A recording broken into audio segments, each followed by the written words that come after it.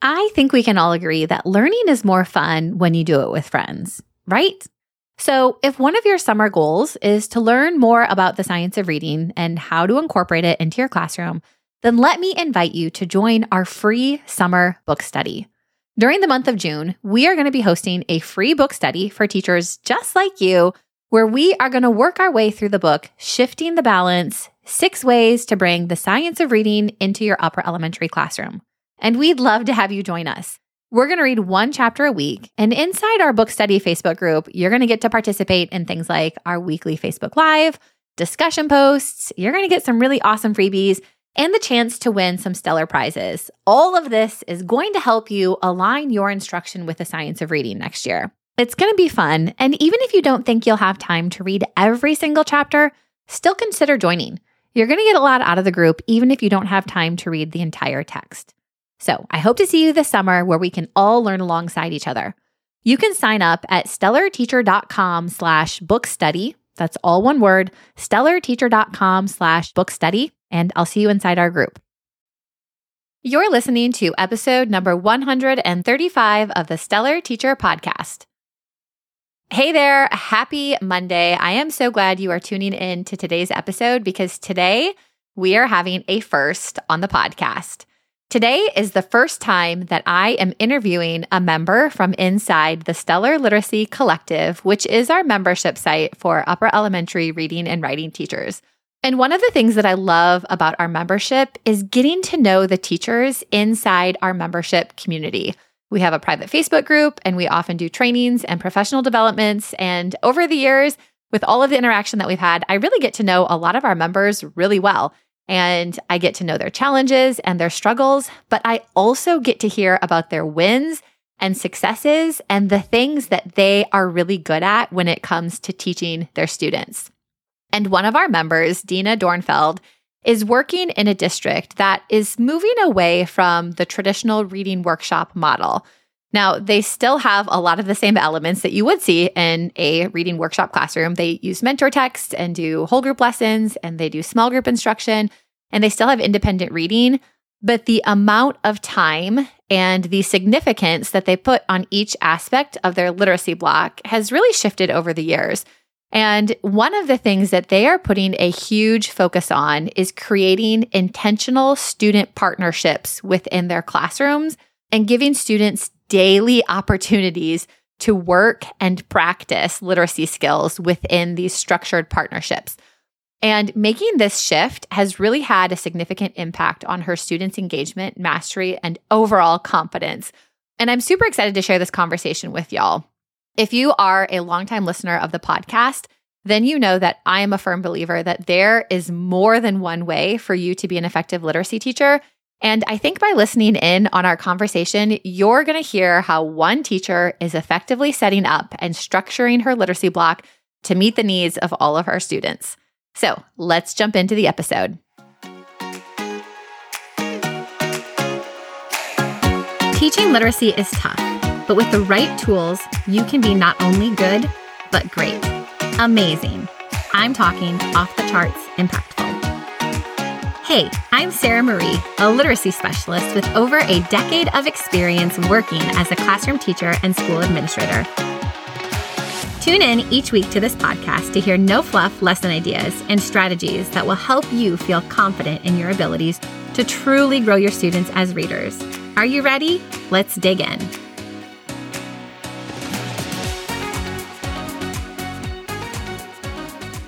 Hi, Dena. Welcome to the podcast. I am so excited to have you on today. Hi, Sarah. I am so excited to be here. It was a very nice, unexpected surprise. Thank you. Absolutely. So Dena is one of our members inside the Stellar Literacy Collective, and she is just a wealth of knowledge and information and experiences. She has been teaching literacy for such a long time, and her school is moving away from the reading workshop model, and they're starting to do a lot more structured partner practices in their literacy block. And so we're going to talk about that during our podcast today. But before we jump into that, Dena, can you take a minute to introduce yourself to my audience? Let them know who you are, where you're from, what you teach. Just give us a little bit of a background. Okay, thanks. My name is Dena Dornfield. I live in Shelby Township, Michigan, which is about 20 miles north of Detroit. I just celebrated my 35th anniversary with my husband, Michael, and I have 3 adult daughters. One's name is Amy. She's married to an airline pilot, so that's kind of interesting. Do you guys get a discount on travel? Never. But they have a little boy named Teddy, who's 3. I have another daughter, Sarah. Her husband is in the skilled trades, and she is a building sub. She eventually wants to be a regular classroom teacher, but she is raising a family right now. She has 2 teenage daughters and a 7-year-old boy. And then my youngest daughter is Marie, and it's so funny because Sarah, Marie, and I love that. Maria is a professional dog trainer, and she is getting married in August to a young man who is a police officer / firefighter for his community.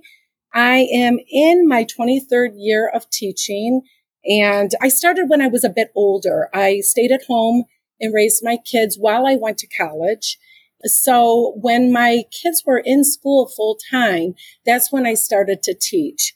And I taught 6th grade and 5th grade, and I was a literacy consultant in our district. And currently I've been teaching 3rd grade for 12 years, and I love it. I didn't love it at first. I cried. I said, what am I doing? They don't know how to write. It was just going from 5th grade to 3rd grade was a huge change. But I love it now, and I can't imagine myself being in any other classroom. I have my master's degree in reading and language arts, and I have a ed specialist degree in administration. And I have just a couple more years before I can retire. And I know I will work at least 2 more years, but if I'm feeling up to it, I just will keep doing it. And something that I am trying to plan and do for my community is I would really like to develop a free tutoring service in our community for kids all the way up to adults. There's a great need for having those reading skills for those kids, and tutoring is so expensive. So I would like to just develop that in my retirement. I love it. And you have such a full life. You've got kids, grandkids, but hearing that you've been in the classroom for, over 20 years and that you've, found this love, especially in 3rd grade, but even though you're close to retirement, you have these ideas and visions on how you want to continue just being involved in education. So I love it. I love connecting with teachers that still have that passion for teaching even after so many years. So I'm super excited for us to have this conversation today. Okay, so you've been in the classroom for a while, which means you taught pre-COVID and you've taught post-COVID. And I feel like a lot of teachers, have experienced some additional challenges, maybe some extra challenges as a result of just how school has changed since the pandemic. Let's kind of recap the school year a little bit. What has been one of your biggest challenges, as you reflect on this last school year? Well, this school year, my 3rd grade group was the kindergarten group that went out in COVID. Which is wild to think that those kindergartners are now in 3rd grade. Yes. And they missed 4 months of school for their kindergarten year. 4 months. That is huge in a kindergarten year. And then they went to 1st grade, and 1st grade was very chaotic. We had half days. We didn't even come to school till January. It was all virtual. And then in January, we divided the kids in half, and half of them came in the morning, half came in the afternoon. Wednesdays, we kept them home and did small group because we couldn't do small group. Everything had to be social distance. It was just awful. It was like something I would never, ever dream that I would ever experience. Yeah. And me, I am not technology literate at all, and having to be thrown into it. Literally thrown into it. Take your computer home. The setup I have in my classroom now is nothing. I had a computer, I had a laptop. Yeah. Now I have all kinds of... I was going to say, you survived it though. You figured it out. So you're so adaptable. It was not fun, but I did figure it out. And I actually, as much as I didn't like it, I really had learned a lot. I learned a lot from that experience. So 2nd grade last year was their first year of somewhat back to normal, but they are so behind. Yeah. And not just academically, but they are so behind in their behaviors, in their maturity levels, in all of it. It's just been an eye opener, and just not being, we were just having a conversation today with my team. They're just having us struggling with being kind to one another and just teaching all those social emotional skills. Yeah, that's hard. And I feel like so many teachers can relate to those challenges. It's like we've been constantly playing catch up since the pandemic, not just in academics, but like you were saying, even in behavior. And that just can make, the behavior challenges can make the academics even more challenging because it's hard to get kids who don't have the community or aren't able to focus to actually be engaged in the lessons. But I know even though that has been a challenge, I'm sure you've had some wins from this last year. So share with us, what is a win that you've had this past year with your students? Well, I am a real big proponent for social emotional learning. And I have been incorporating a lot of that in the classroom. And I am seeing some success with it. I have taken some professional development on Calm Classroom, and we've been doing some practices with that. And when it feels like it's getting really kind of crazy, I have them take a moment or two and we breathe and we calm ourselves down. I've arranged my room with a lot of lamps. I don't do overhead lighting and that's awesome. Quiet music, just, a calming sense in the classroom. It's, and it really, when I have the overhead lights on, you can tell the difference. They just are so much calmer with the lamps. And something that we decided as a team, we noticed that our afternoons were really, really difficult. And so we decided, we switched, I taught science and my teaching partner taught social studies. And we're just like, okay, we're done. We're just going to self-contain it. And it has been so much better. And we're so much better that we are going to actually start off that way next year. That's awesome. I always love it when you can end the year with some reflections on like, this worked so much better and I'm going to start the year in this way. And we've always switched. So, this was quite a change for us. I love that. And I especially love the impact that you've seen with like focusing on social emotional learning. It's amazing how small things like lamps or music or just the way we set up our classroom can like impact the whole like feel in our classroom. So excited to hear just even next year how the things that you do with SEL continue to impact your students. So let's jump into kind of, what I want to talk with you about. And I know that you've shared with me in the past that your school is kind of starting to move away from the traditional reading workshop model. And they're putting less focus on small group instruction and more focus on explicit whole group lessons and really this idea of having intentional student partnerships, which I think is really cool. And I'm excited to hear more about. Can you tell us a little bit about why your district has decided to make this change? Well, our district is really focused on the MTSS model of instruction. It's the multi-tiered system of supports. And what it is it's like a triangle. And the biggest bang for your buck is 80% of your class. If you are instructing 80% of your class, whole group, you're probably going to experience more success. And then 15% of that triangle is your small groups. And like 5% is your EL or your special ed that get pulled from your classroom. But I think when COVID happened, and we were practicing MTSS before COVID, we were starting to get professional development, just getting a base knowledge of it because that was a new, term in education. We get so many new terms all the time, but that was a new term. And it was really hard.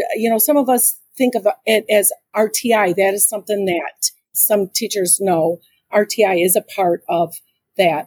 But that 80%, our district doesn't want us not to do small groups, but they really want you to focus your instruction on hitting that 80% of your class.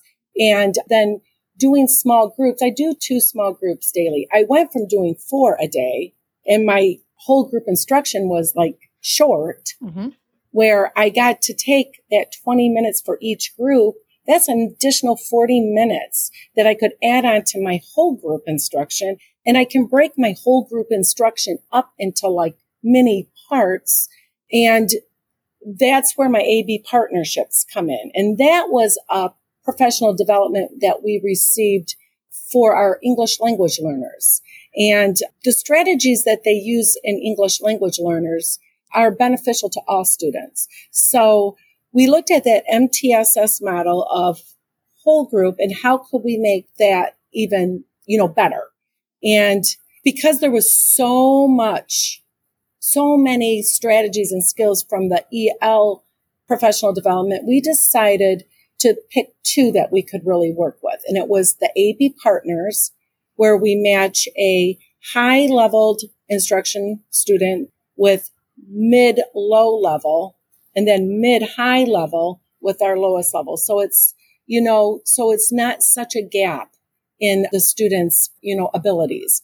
And I formed those groups by analyzing their NWEA data that we do, our independent reading assessments that we do, our DIBELs, our spelling inventories. We look at all of that. We establish our routines.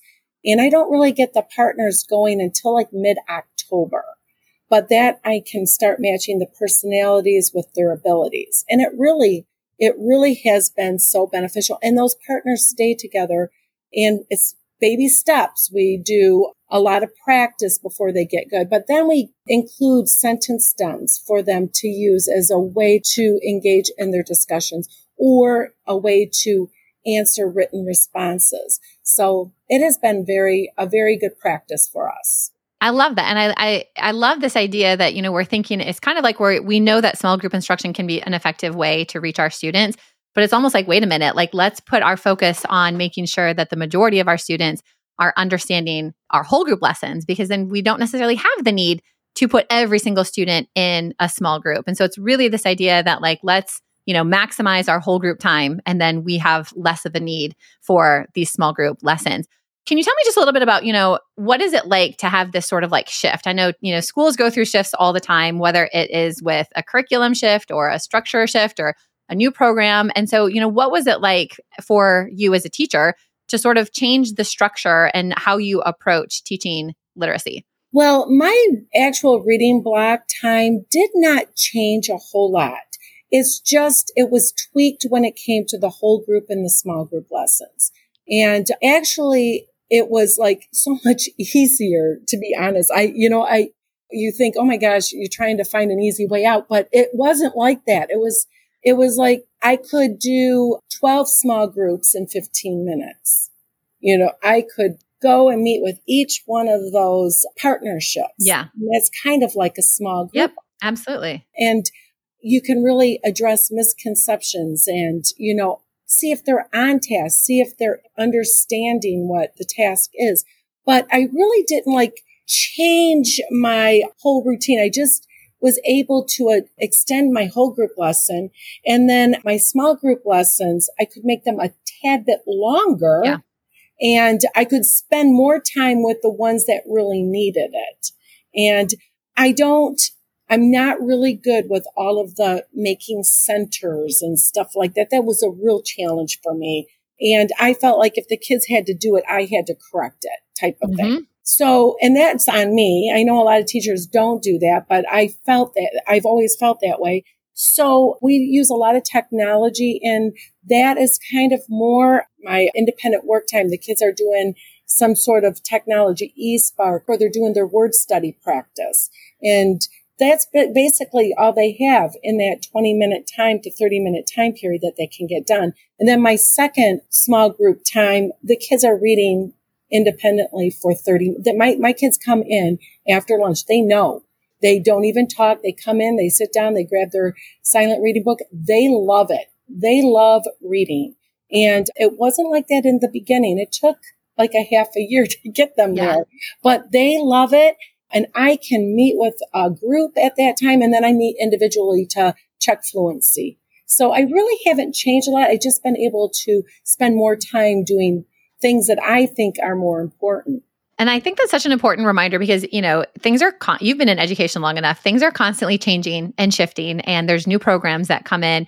And I think anytime that teachers get the news that it's like, hey, there's a new program, or here's a new, initiative or new whatever it is, it can feel overwhelming and scary to teachers like, oh my gosh, I have to completely change everything. But I think in most cases, you don't have to change everything. You're making the small shifts or the small tweaks, or you're putting emphasis on something else. And hearing you talk through just your literacy block, it sounds like you're still doing all of the things that we know are effective in terms of instruction, the whole group and the small group and the literacy centers and the independent practice. You're just reallocating the amount of time that you spend on each of and those. the resources. I don't do a lot of paper pencil activities like I used to do 5-6 years ago. Yeah. It's more technology that addresses their needs, their individual needs. It's adaptive, and they don't need me helping them out with that. And then their word study is, they're in a group based on their spelling inventory. So they're working on work that they can do independently. So yeah, that's awesome. So can you walk us through kind of like time allocation? So like, what does your reading or your literacy block look like in terms of how much time do you spend on the various parts?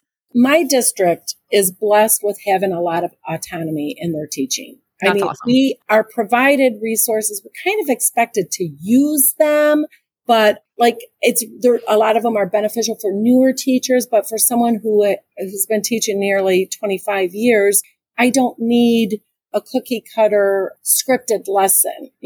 I'm fine. I know the standards.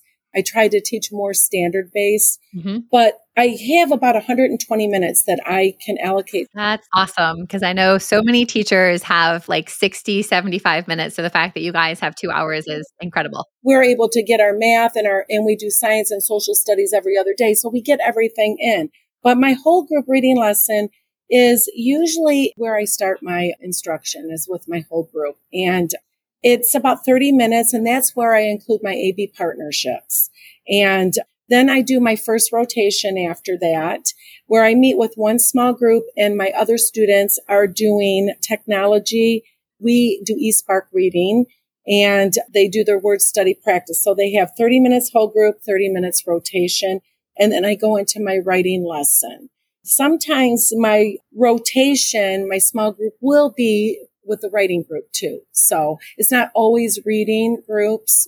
Most of the time it's reading, but I do draw in my writing small groups at that time too. And we just spend 20 to 30 minutes writing every day. That's in the morning. And in the afternoon, right after lunch, I do my second rotation, which is 30 minutes. I meet with a small group and I meet with individual students for fluency checks. But then while I'm doing that, my students are doing their independent reading time. Everybody is reading at the same time. So there's not a lot of distractions. Yeah. And I make sure I don't pull the same group all the time during that time, because I want everyone reading at that time. So I try to mix up. In that time too, I have several of my kids pulled for their EL services. So if they're pulled for their EL services, I try to get that group of kids in the morning rotation. And then on Mondays and Tuesdays, I meet with my small groups for word study to get the groups to introduce the spelling pattern or word pattern. And then they have independent work for the rest of the week to do with that. So that's basically my literacy block. I love it. And it's so simple. Like I said earlier, you're really simplifying the way that you're teaching and focusing on the important aspects. You've got your whole group lesson, and then you've got your small group with a rotation where you can incorporate some of those other activities. I think that's one of the hard things for teachers is like, there's so many things to incorporate. There's word study, there's fluency, comprehension, all of those things. But as you say, they still have that rotation while you're pulling a small group to where you can easily incorporate, these extra activities that they need to get practice in without having to take away from, additional whole group time or having to do a huge complex center rotation. So I love just hearing what your literacy block sounds like. And it sounds like you guys have just like a great allocation for the amount of time that you're using. Mm-hmm. You had mentioned a little bit earlier that AB partners is a big focus for your school and that the students work together for long periods of time. How does this partnership, if you've got students that are paired up and they're working together for months at a time, how does this partnership impact your students? Have you noticed a difference in, your students' engagement and their mastery and their confidence? What does the partnership, what does that look like for students? Well, first of all, when we develop our partnerships, like I said, I spend a lot of time looking at the data that I get at the beginning of the year. And then we switch the AB partners mid-year too, when I relook at their data and their personalities.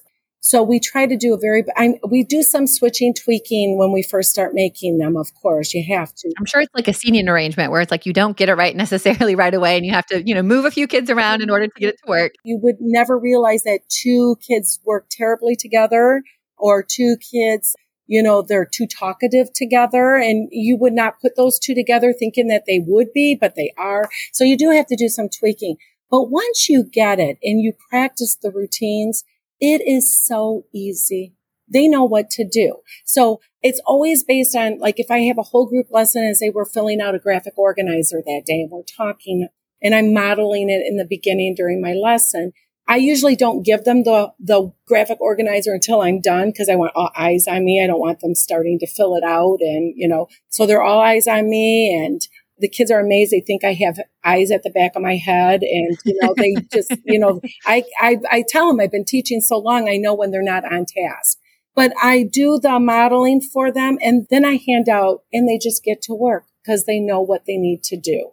And at that time while they're working, I'm roaming the room, talking to the kids, asking them about their thinking and how they can improve on something, or are you sure you want to write this down, or, all those things that we ask kids when we're working with them. And I can just knowing that I have a higher student with one, they build confidence in themselves. Even the ones that struggle develop a sense of confidence, and they're as eager when they get comfortable with those partnerships, they're as eager to talk as the higher level student. The confidence level, it just builds, and it's nice to see. That's awesome. And I think you're right. It's like one of those things where it's like when students really develop that trust and familiarity with another student, they become so much more comfortable. Whereas I think sometimes students can be reluctant to share in a whole group if they don't feel like they have the right answer or they don't feel like they're particularly strong in a subject. But when you're only sharing with your partner that you've worked with for months, like it's so much easier to take that risk and try something new.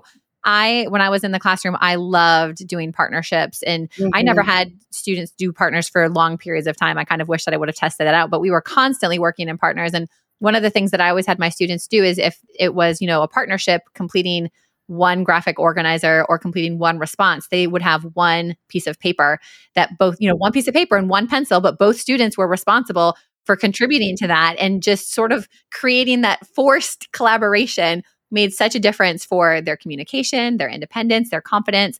So I love hearing that this has had such a positive impact on your students.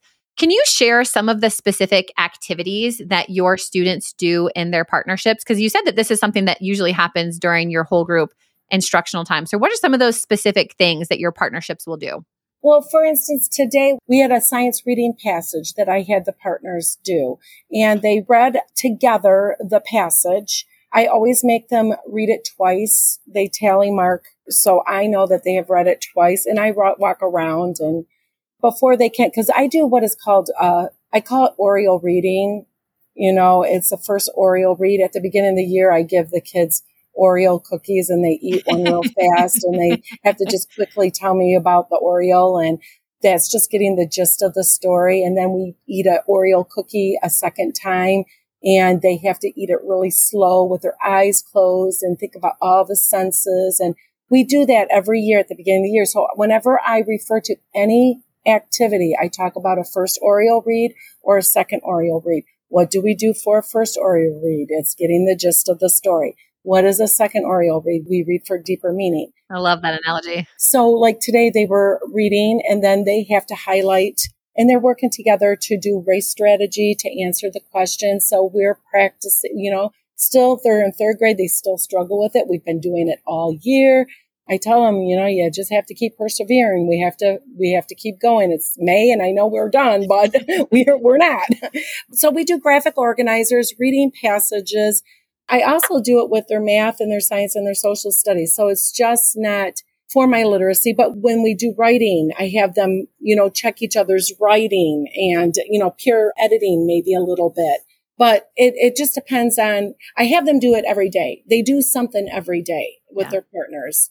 But, it's not that there are opportunities throughout the weak or stuff, that I let them work with other people too. But when I really am, involved in a lesson that I think it's really important that they're like introducing new concepts or whatever, I really want them with their AV partner because they have developed a relationship. relationship to share. I love that. And so, I mean, it sounds like, it's, I think one of those things where oftentimes teachers are like, well, what do I have my partners do? Like, I want my students to work in partnerships, but what do I have them do? But they can do anything, anything that you would have students do independently, they can do with a partner. And I think having that extra person to talk through the process with, to hear their thinking, to collaborate with, that just helps students, with building their confidence. And really, I think it fast tracks them to mastery if they've got somebody else that they can work through, understanding the content with. So I love hearing about that. And I love that you've made partnerships such a big part of your instructional block this year.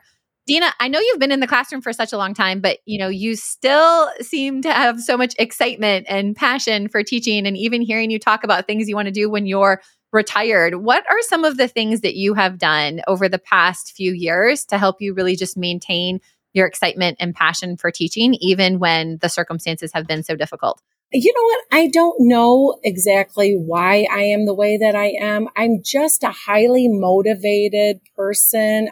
I love it. I love teaching. And it's so funny because I think back when I first started, and I still feel that same sense of urgency and excitement that I did when I was a first year teacher. It just hasn't changed for me. I have the personality that goes with the flow really good. I don't get involved in the negativity. I try to avoid it. I'm very flexible in my teaching, and even in my work outside of the classroom, like in committees and stuff like that. I have such a passion for it, and I have I don't even know what the word is. I love it. I just love teaching, and I don't always love being around the kids, to be honest with you. They can be draining at times. Yeah. I think anybody who's been in the classroom knows that. Yes. But I think it is that it matters to me that we have good teachers in the classroom. It matters to me that our kids today are successful when they graduate high school. And when the COVID thing happened, I really got in a not dark, but it was very difficult time. Yeah. And I'm like, nothing is going to change the way that I feel and think except for me. And I really developed that attitude of positive thinking and compassion and just positive affirmations every day. Every day I start my day with this program it's not a program, but I read a book several years ago called The Miracle Morning. And I don't know how it was introduced to me because it was like 3 years ago, but I had it on my bookshelf like in October. And this was before COVID happened, like the October, and COVID happened in March.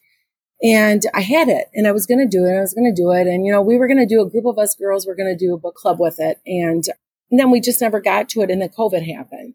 Well, then during that really a month or so of really being sad and feeling sorry for myself and all that self-pity, I'm like, I got to pull myself out of this. So I pulled out that book, and I'm like, it was just an amazing thing. And it really, all it does is it wants you to reflect on who you are.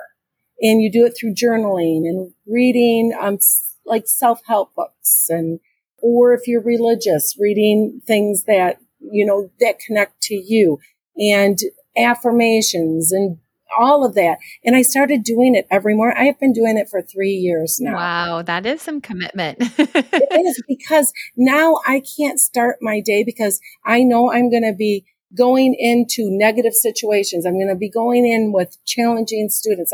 We are a really tough Title I school. We have a lot of diversity, a lot of economical diversity, and we have a lot of behavior issues in our building.